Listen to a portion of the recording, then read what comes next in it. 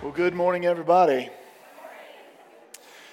Today we're going to be diving into the stories and the subsequent lessons that follow from, if there are in fact lessons for us in application, in Genesis 38 and 39. The first story, though, that we're going to encounter is going to really challenge our ideals of morality. It's going to challenge our ideals of God's view of things, His judgment, those matters. And it's going to deal with deception and judgment and those kinds of ideas. Second story, though, is going to provoke questions of fairness as we understand it in God's will. So fairness is a big deal, especially as you raise kids. They think everything should be fair. And life isn't, so it's just the way it is, right? And so there's a lot to cover with all of this, but here's the groundwork. I want to kind of set the stage on this. There are many times, and I hope that you can, I hope that you will commit to what I'm about to ask you to, and that is commit to looking for legitimate answers to questions and abstain from settling from simple answers that make your conscience feel good. Okay? What I mean by that is that there are many times when we read the Bible and there's challenges in the Bible and we want to know what the answer is or why this weirdness exists in the Bible, and we give ourselves an answer that make us feel good. We feel warm and fuzzy with our answer. We feel proud of ourselves because we've settled our own insecurities. And yet the world is going to ask you 50,000 more questions, pushing way harder than you'll push yourself. So I'm challenging you to not just settle for the answers that you give yourself to make you feel better. I'm asking you to really be a student of the Bible, to push deeply into it, resting in this truth. God is good. God has reasons for why God does things. Sometimes He doesn't tell you. Oh, that sucks, right? Sometimes He doesn't tell you, but He has reasons for what He does. And sometimes the answers are far more nuanced and far more complicated than we think. So we're going to start with Genesis 38 because there's a lot to cover today. Genesis 38, and we're going to deal with morality. We're going to deal with God's will. We're going to deal with deception. So in Genesis 38, it presents us with a fascinating, unconventional, and very Jerry Springer-esque narrative, okay? And this all within the crazier stories of the Bible, right? Or specifically the book of Genesis. In this chapter, we're going to shift our focus away from Joseph that Jacob brought us into last week as the central character, and we're going to delve into the weird story of Judah, one of Jacob's brothers, or one of Joseph's brothers. The chapter revolves around Judah's interaction with a woman named Tamar that happens to be his daughter-in-law. So after Tamar's husband passes away, and I'm going to get into the nitty-gritty of this here in just a second, but after Tamar's husband passes away, she's actually left without a child, and this will prevent her from continuing on his lineage.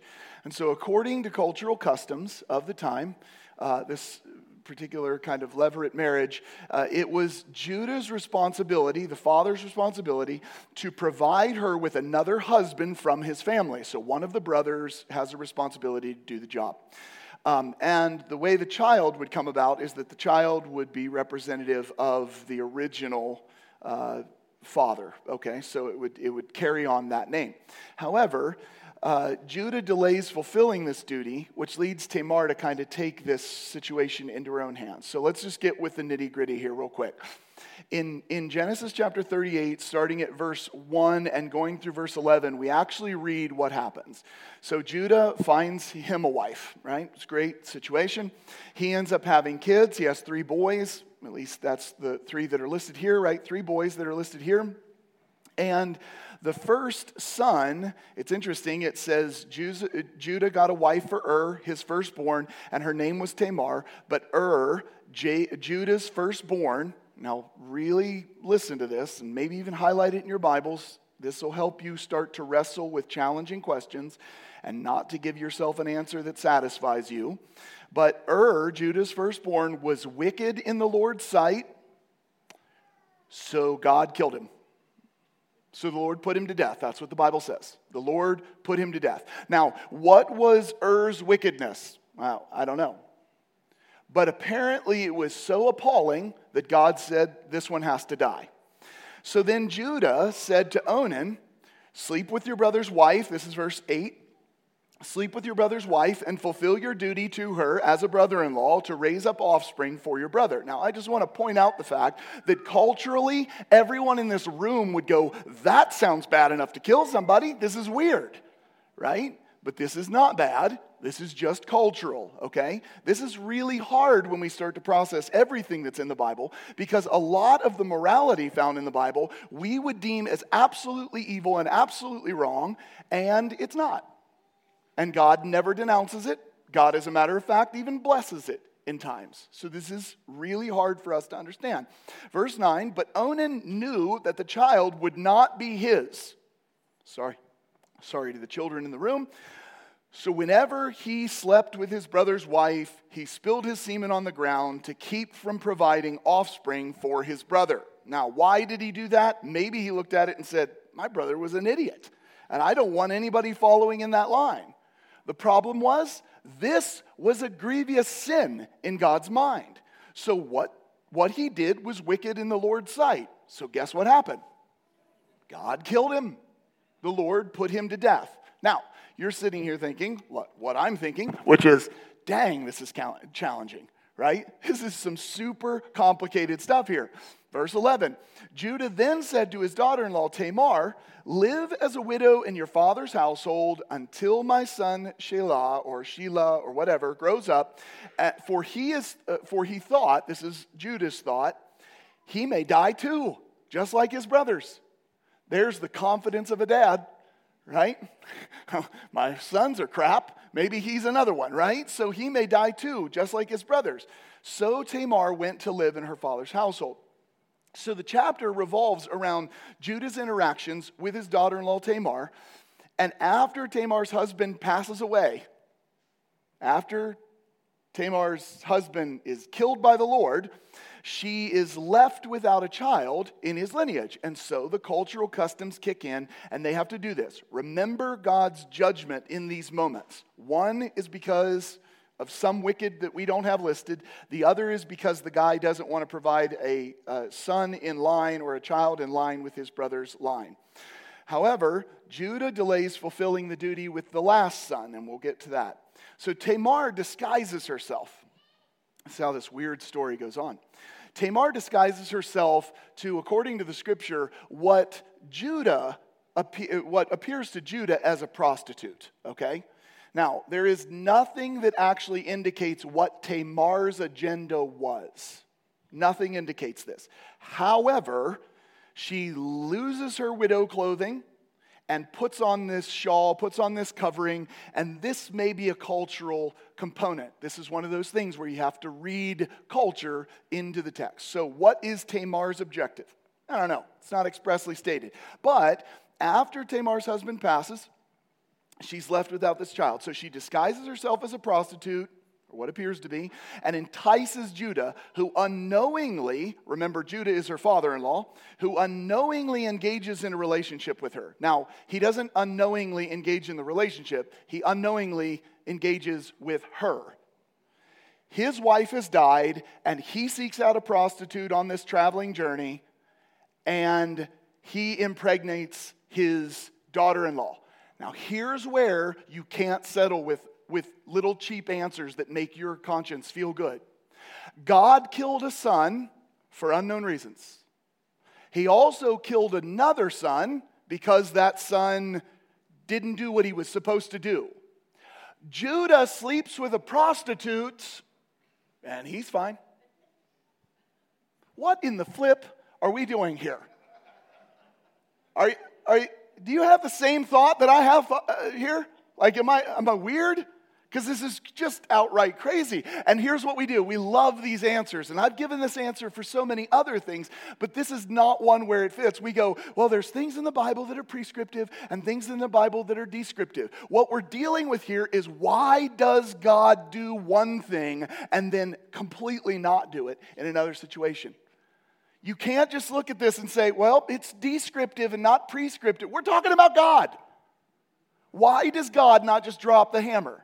Do you know this is why the skeptical world reads the Bible and goes, what the heck are you doing? What God do you believe in? You're going to have to wrestle with the real stuff of the Bible at some point. You're going to have to wrestle with it. You're going to have to look at these passages and go, yep, this stuff's downright weird. Okay? It's downright weird. Okay? So let's continue on. I'm not giving you any answers. So Tamar disguises, I know, I heard that. Ugh. Anyway, Tamar disguises herself as a prostitute, entices Judah, who sleeps with her. Later, when Tamar is found to be pregnant, now this is Judah, didn't know who Tamar was, impregnates her, finds out later that Tamar is pregnant, and what does Judah do? In his self-righteousness, he goes, kill her. What is wrong with these people? There is no Jerry Springer episode ever that has been this weird, right? Okay, so he says, kill her. She should die, okay? So orders her execution, and it's not just a small thing. It's not take her out and stone her as if that was bad enough. Burn this woman alive, okay? This is what he wants to do. Yet, Tamar reveals her clever ploy by presenting the items that Judah had given her as a pledge, proving his involvement. Moral of the story, don't give a pledge. No, that's not the moral of the story, okay? Anyway, so he gives a pledge to this woman, and then she finally comes back and goes, you're the guy. So the narrative sheds light on these weird, complex situations. So again, if you're not familiar with the story, he says, how much to sleep with you? And Tamar says, what are you offering? And he says, I'll give you a goat. No question. Anyway, I'll give you a goat. This is just, I don't know. I love the Bible. I really do. Right? Give me a goat. How do I know you're good for a goat? How do I know you're good for a goat? Well, I'll give you a pledge. So she takes the pledge. Then when she's found pregnant and everybody's like, let's kill this woman, she goes, the guy who got me pregnant belongs to these things, and these things belong to him. And then all of a sudden, this actually turns out to be her father-in-law. Her father-in-law expresses something very fascinating. He says, I'm finding my place, I'm sorry.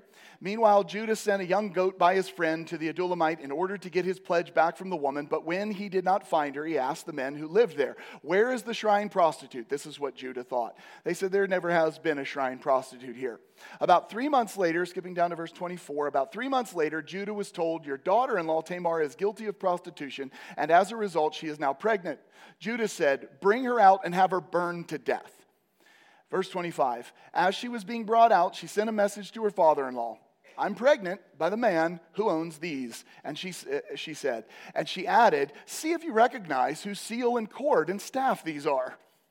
Don't you love that? Verse 26, Judah recognized them and said, here's his word, she is more righteous than I. You're not righteous, bud. Right? She is more righteous than I, since I wouldn't give her my son, Shelah. And he did not sleep with her again. This is Judah doesn't do this again. Okay, so here's the thing. The narrative seems to shed light on the complexities of family dynamics, cultural norms, which are really strange, the lengths to which individuals would go in this culture to secure their place inside of society or within a certain family. It's a story, though, that challenges our understanding of morality, but it should challenge our understanding of God's judgment, because we don't understand why he acts in some places and doesn't in others. And again, we give ourselves simple answers, enough to ease our conscience. Well, God had a plan for Judah. Wonderful. Wonderful. God also had a plan for Tamar, and she has to go through this weird exchange that's going on here. Why does God kill these two boys but let Judah live? Or why is he okay with the deception that is done by Tamar in this situation? I just want a show of hands. Do these things make you scratch your head? Show of hands. They should. They should. Number one, it should lead us to say, I don't live in this culture and I don't understand what's happening. And we should then seek to understand it.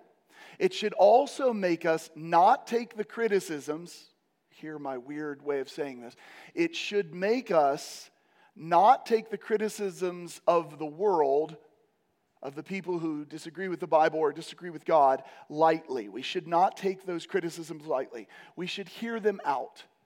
If you shut somebody's criticism down just because you think it's not worth your time, or just because you've given yourself this little storybook answer or this little Sunday school answer that makes you feel warm and fuzzy, it doesn't mean they move an inch towards following God. They still think you're crazy for believing what you believe. And they want to know answers. And guess what? Churches and higher education seminaries and all of this, they provide the worst answers, because what they do is they just give you something that appeases your conscience. But this is hard stuff. And it's stuff that we have to wrestle with. It means we have to wrestle with God is just and God can do what he wants. Is that a satisfiable answer to most of you? Sometimes not, right? You know how much it works when my daughters are doing something and they're like, Daddy, why do we have to do this? And my answer is, because I said so. Exactly. You all know it. Does that settle their little hearts? Heck no, it doesn't settle their hearts. And yet here's what we've done with God. Well, God said it, so it better settle your heart. It doesn't. It doesn't. The world scratches their head. So I've made you all uncomfortable. This is really important and part of my goal today, right? But here is also a bit of a side note before we work through this. Genesis 38 is not typically included in children's Bible stories. No crap, right? It's not in there for what? For what reason, right? There's a lot of mature themes and a lot of mature content. And it's a story you can't wrap up or tie up with a nice little bow. Is it? Right? We tell our kids about David and Goliath all the time, and then we spin the stupid story in the most absurd way and tell everybody to look out for their giants in their life and they can defeat their giants, which is all out of context and nonsense, but we love it because the bow is nice. But what we don't love about stories like this is we go, what is God doing? So we leave it out. But there's other reasons why we leave these out. And I was actually challenged to leave some of this out today. So I'm going to get to the point of why I'm leaving you feeling uncomfortable. And that is that if you told this story to your children, you would be inviting a ton of questions that you might not be prepared to answer, right? In the American church, I'm sharing this among adults, and I'm inviting questions that I might not be prepared to answer because we haven't grown up.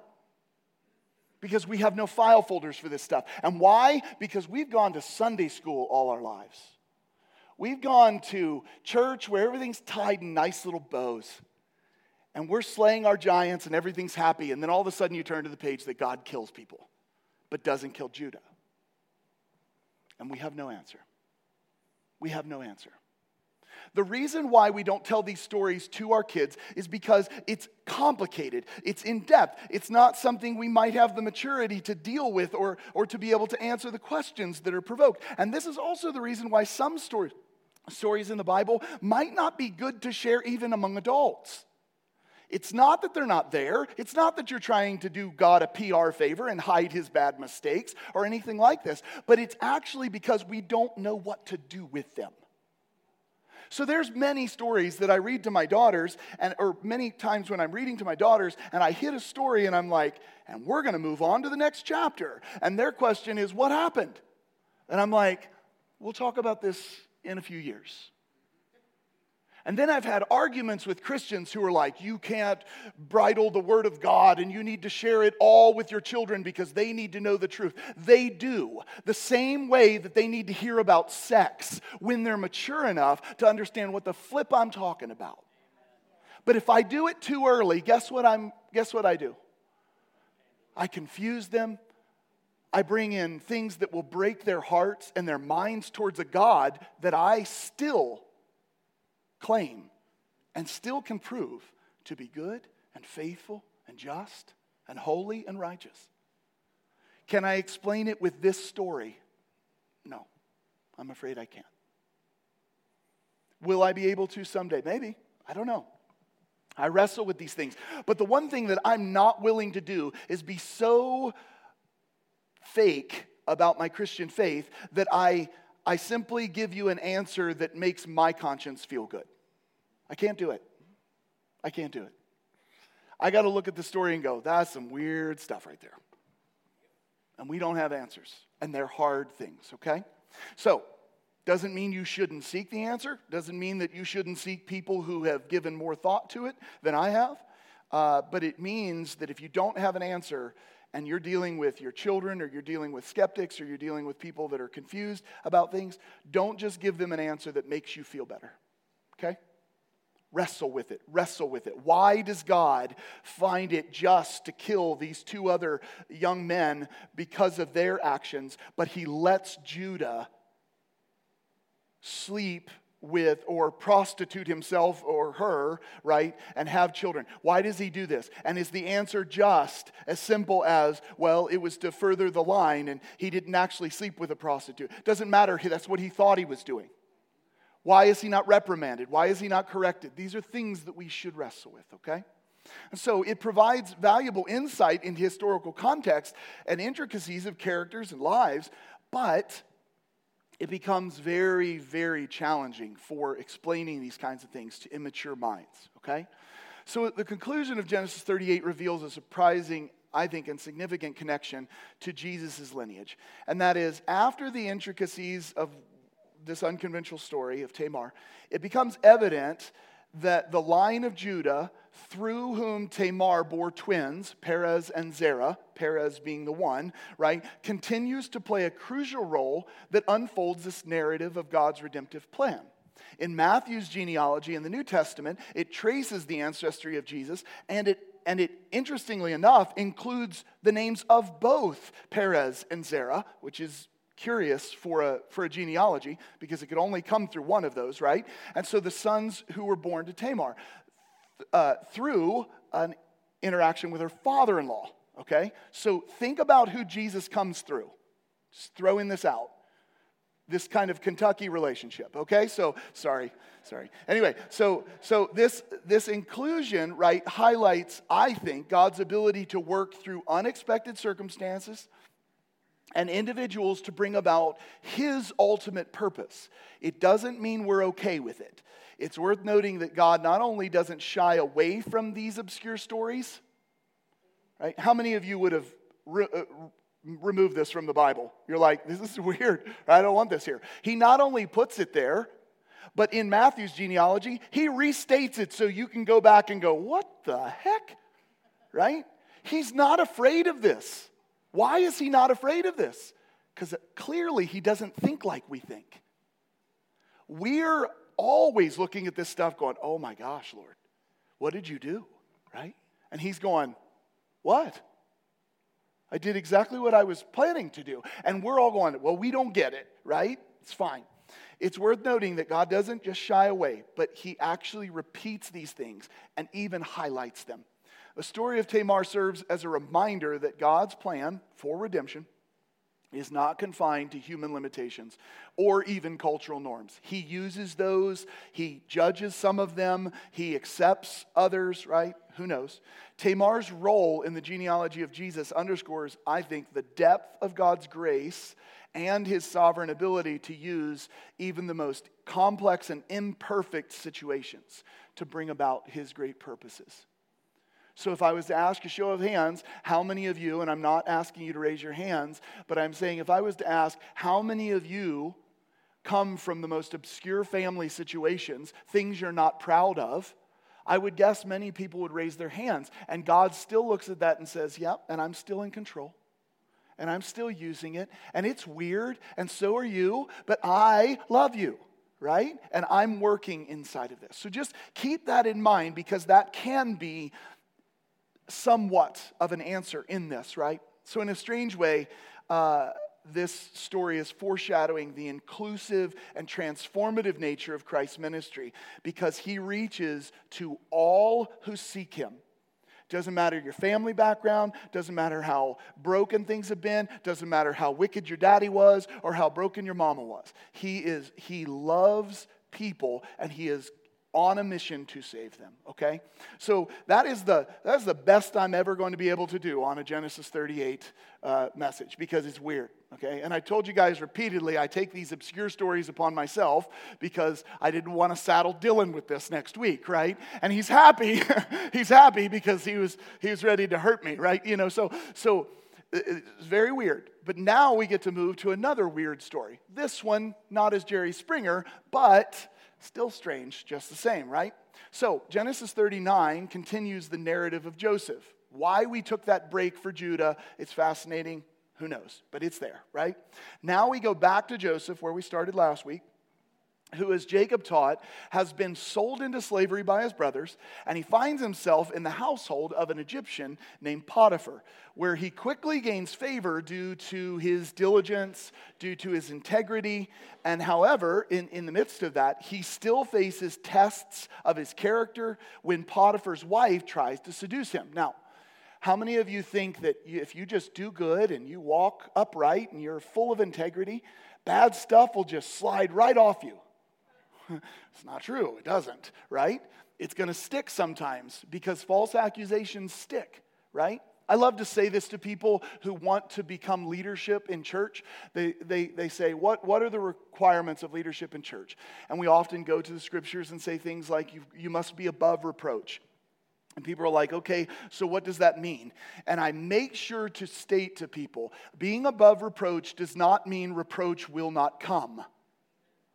It means reproach will not stick.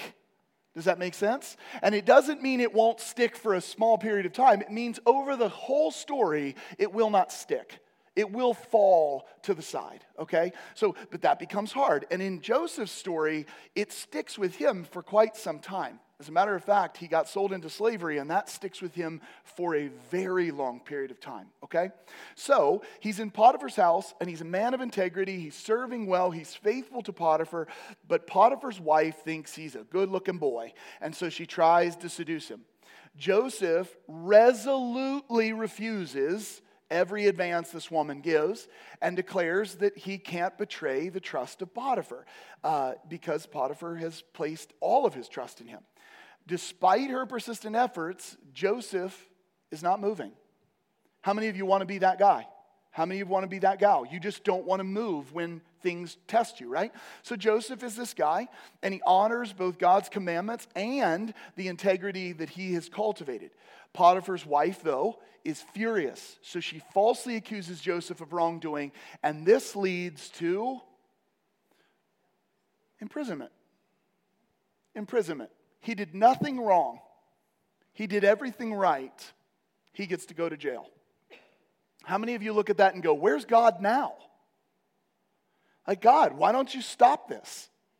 God, why didn't you judge Judah? God, why did you judge God, why won't you rescue Joseph? Why in the world would you allow him to be sold into slavery? Do you ever ask these questions? You should. You should. They're hard questions, right?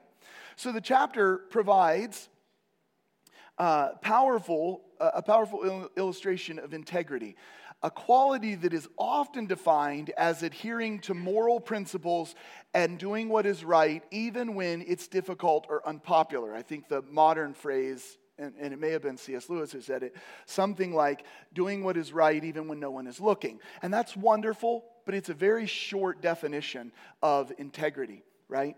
The answer to integrity is much deeper. Joseph's unwavering commitment to his values, even in the face of temptation and unjust consequences, exemplify what true integrity is. So he refuses to compromise his belief or betray the trust in those around him, even Potiphar, who's an Egyptian. He doesn't care. He wants to be an upright man. Integrity is not merely about avoiding wrongdoing. So please understand this, church. You just keeping your nose clean is not you being a person of integrity. It's about consistently living according to your design. Hear me out, because you're image bearers. Integrity is defined as the state of being whole and undivided. It's most likely not the definition you remember hearing, right? But the state of being whole and undivided. Analogizing integrity to a chair would help and provide, I think, a vivid illustration. So imagine this chair that I'm sitting on is a symbol of a person's character. Let's just say that it's my character, I hope, right? So the legs of the chair represent core principles and core values. And what do those core principles and values do? They hold me up. You guys got it, right? Okay, so they hold me up. The seat of the chair, right, is something different. But each leg has to be sturdy. Each leg has to be balanced. Each leg has to be aligned with the others in order to provide any kind of stability. Now, the seat is a different matter, right? The seat represents the actions or the decisions that I make as a person. And so just as the seat rests upon the legs, which are what? Principles and values. So my actions rest upon principles and values, okay? So just as the seat rests upon the legs, my actions are things that must rest upon precepts, on values that I have, okay? So it's not just mere righteousness or doing good, right? It is something about the way I am. It has to uphold me. It has to be something solid. It means ensuring that every action that I take, every time this seat is used, it aligns with the legs underneath. If I try to align with one of these legs, my grandpa used to yell at me all the time for this, because I love to rock back in my chair, right?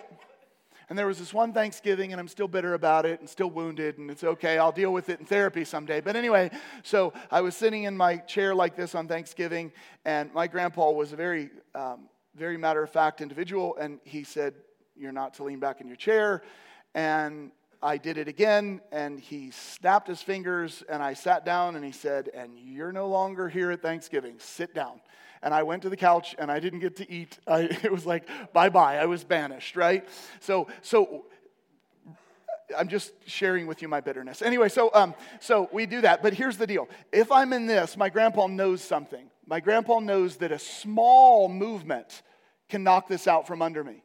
But if I have all of my principles under me, no matter how I sit, it's good, right? No matter what action I take. Does this make sense to you, right? No matter what action I take, the principles are there to hold me up. And this is who Joseph is. He is a person of integrity. He is a person, as we defined above, he is a person that is complete. He has a strong set of actions that are upheld by his principles. This is what it means to be a person of integrity. So Joseph's example challenges us to examine each and every one of our lives, considering how we navigate challenges. So if we're falsely accused, what are we going to do?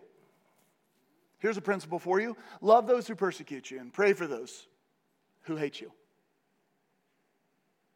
I hate that principle. Right? Tough. That's the principle you're supposed to live by, right? You're supposed to love even your enemy. There's another dumb one. Got to do it, right? Listen, I'm being candid with you. I'm being honest with you, because the truth is there are days when we're called to these things and every one of us goes, "I don't like this," right? It's so amazing that David walked around and he said, "I delight in the law of the Lord." And my heart is, I want to have your heart, David. I want to delight in that law. But Tuesday comes and I'm like, loving people. It's kind of hard, right? It's easy to love people when they love you back. It's easy to love people when they're lovable. But it's not when they falsely accuse you, right?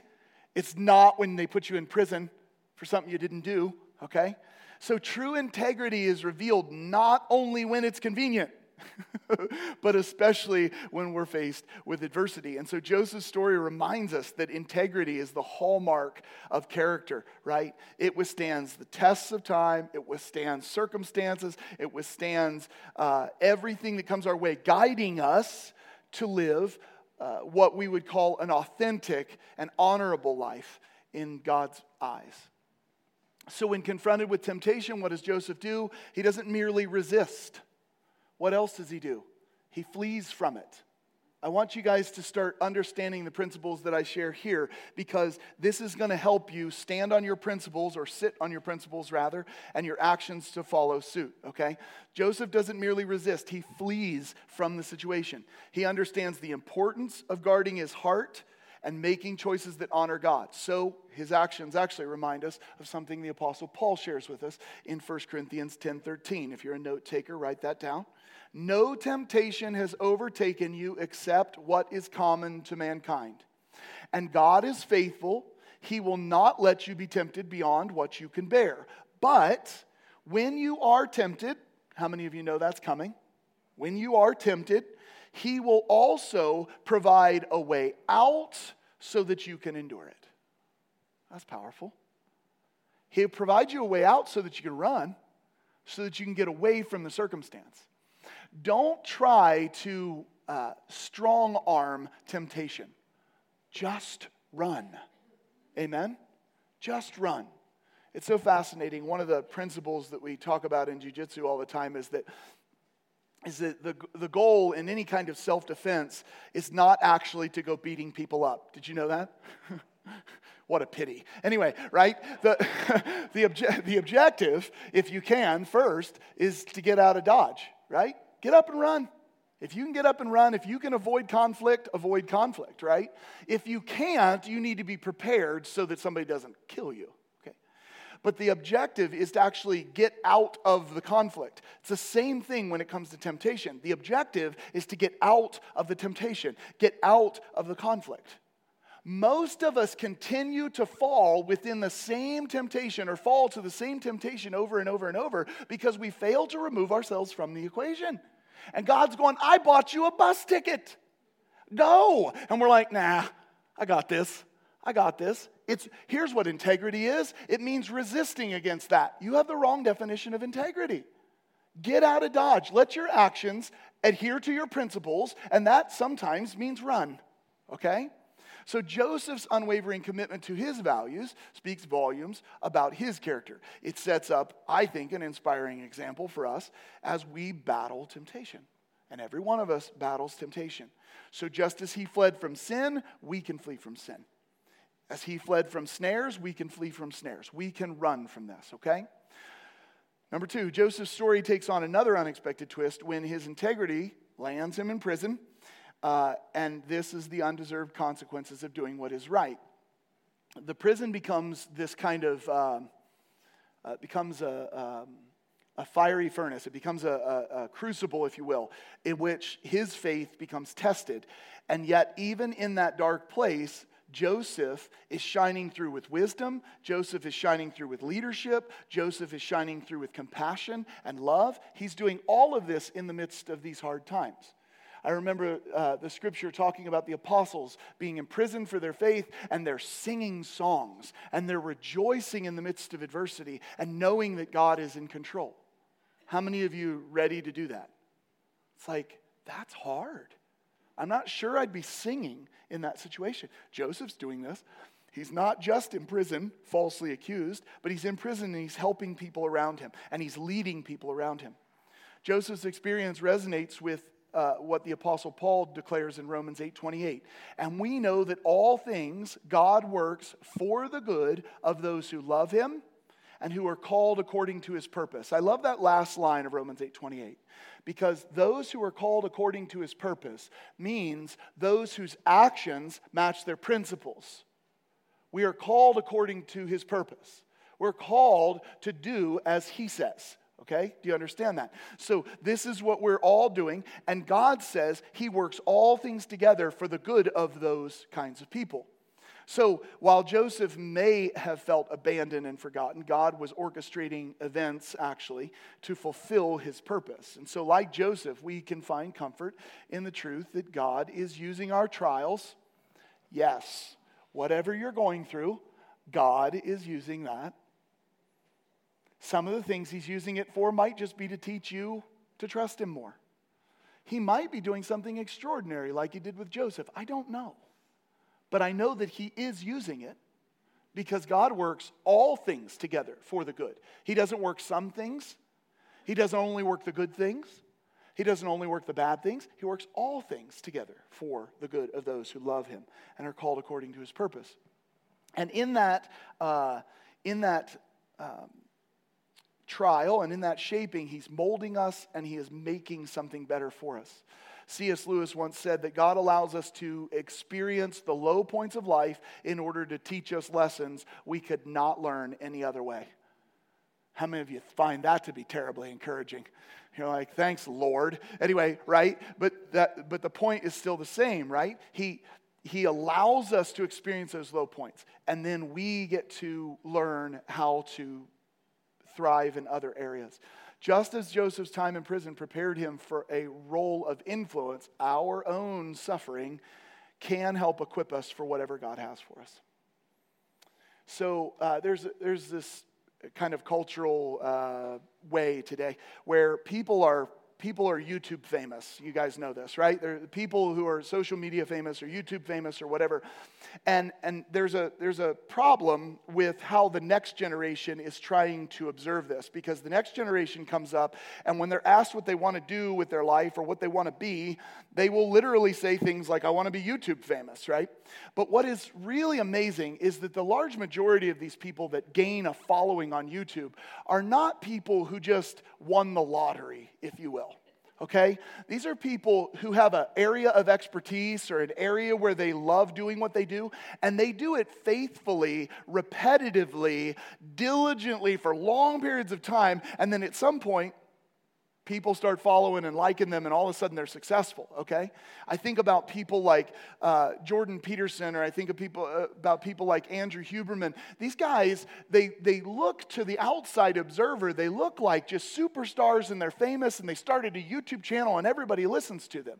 No, they were teachers and professors and workers for eons of time, investing in their career, and then finally it came about that there was fruit from their life, right, in something there. This is the same way in which our lives will produce something at time. What you have to do with character, what you have to do with integrity, is be faithful to live according to your principles and to act according to your principles. Over time, people will see it. Over time, people will see it. If God is working something in you, guess what it's going to take? All the hard stuff. And guess what? That hard stuff is what makes you credible to listen to when you're talking about how to do life.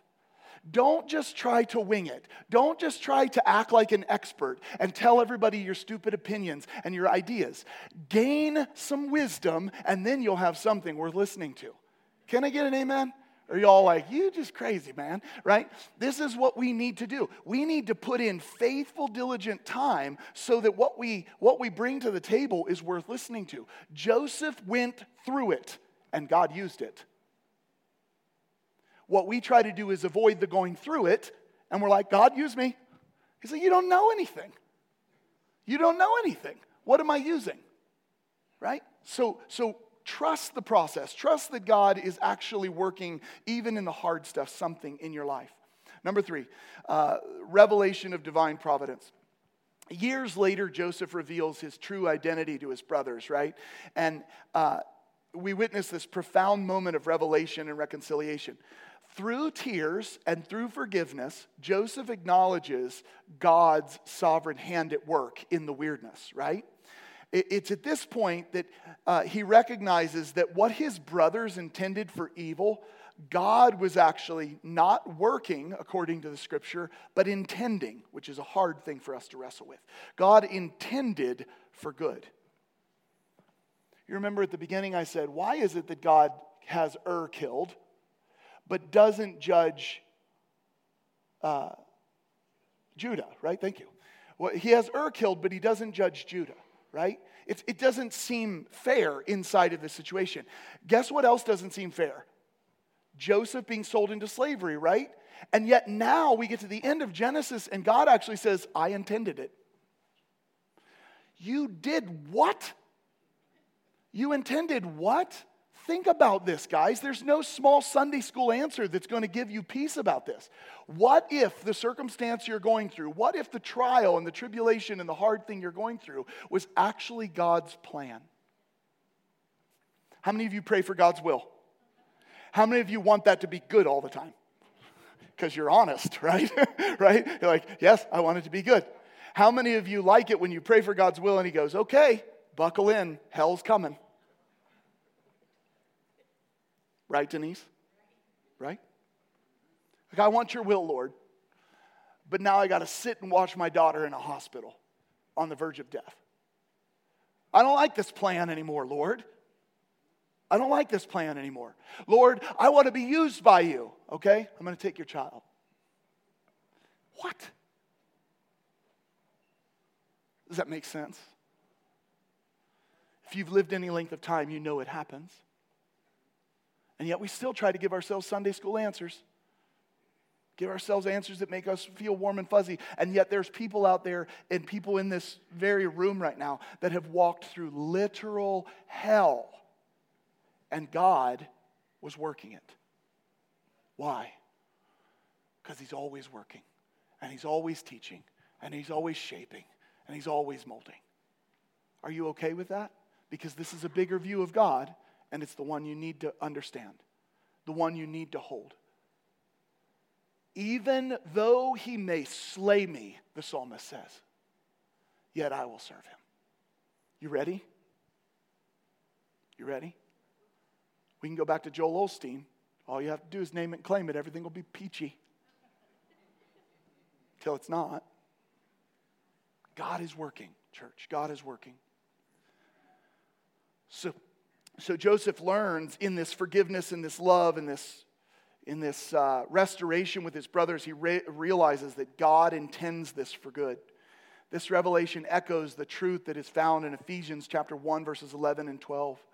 In him we also are chosen, having been predestined according to the plan of him who works everything in conformity with the purpose of his will, in order that we, who were the first to put our hope in Christ, might be for the praise of his glory. And the people writing this, the one writing this, is in prison or dealing with persecution for his faith. And he says, you know what? We were the first to put our hope in Jesus so that we might be the praise of his glory.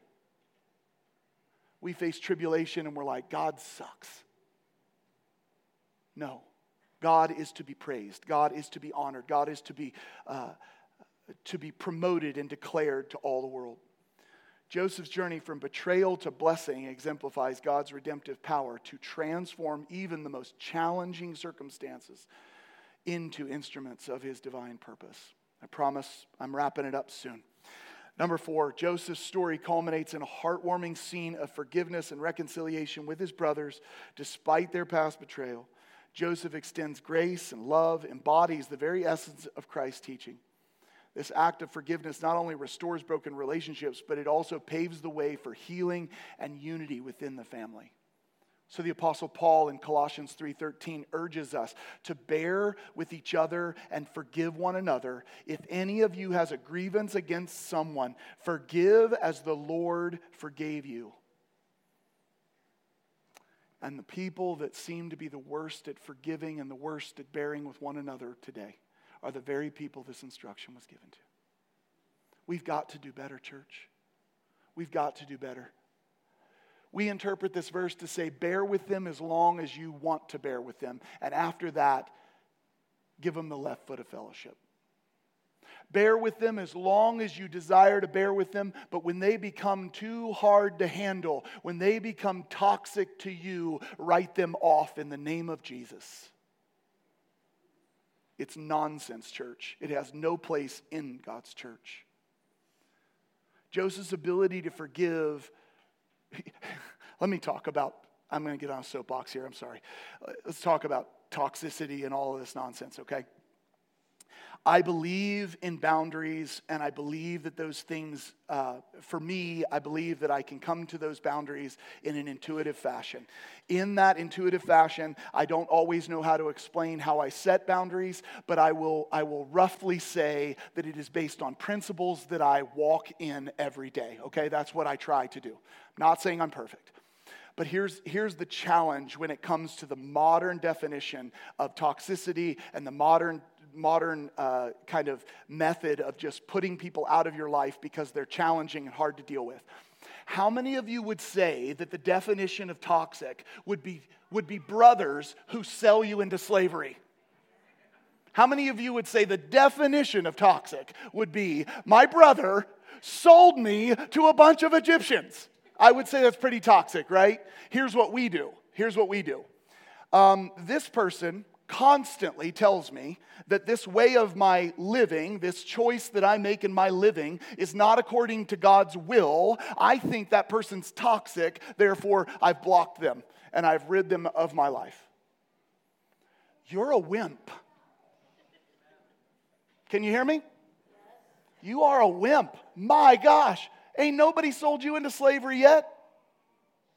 But this is our way of doing things, church, and it's really, really crazy. And I know that's going to get me emails and frustration. But listen, boundaries are fine, but there is something, we have to be much more careful with how we establish these things. Integrity matters in this. We have principles and we have actions that we take. Make sure your actions line up with your principles. That's what I'm telling you, okay?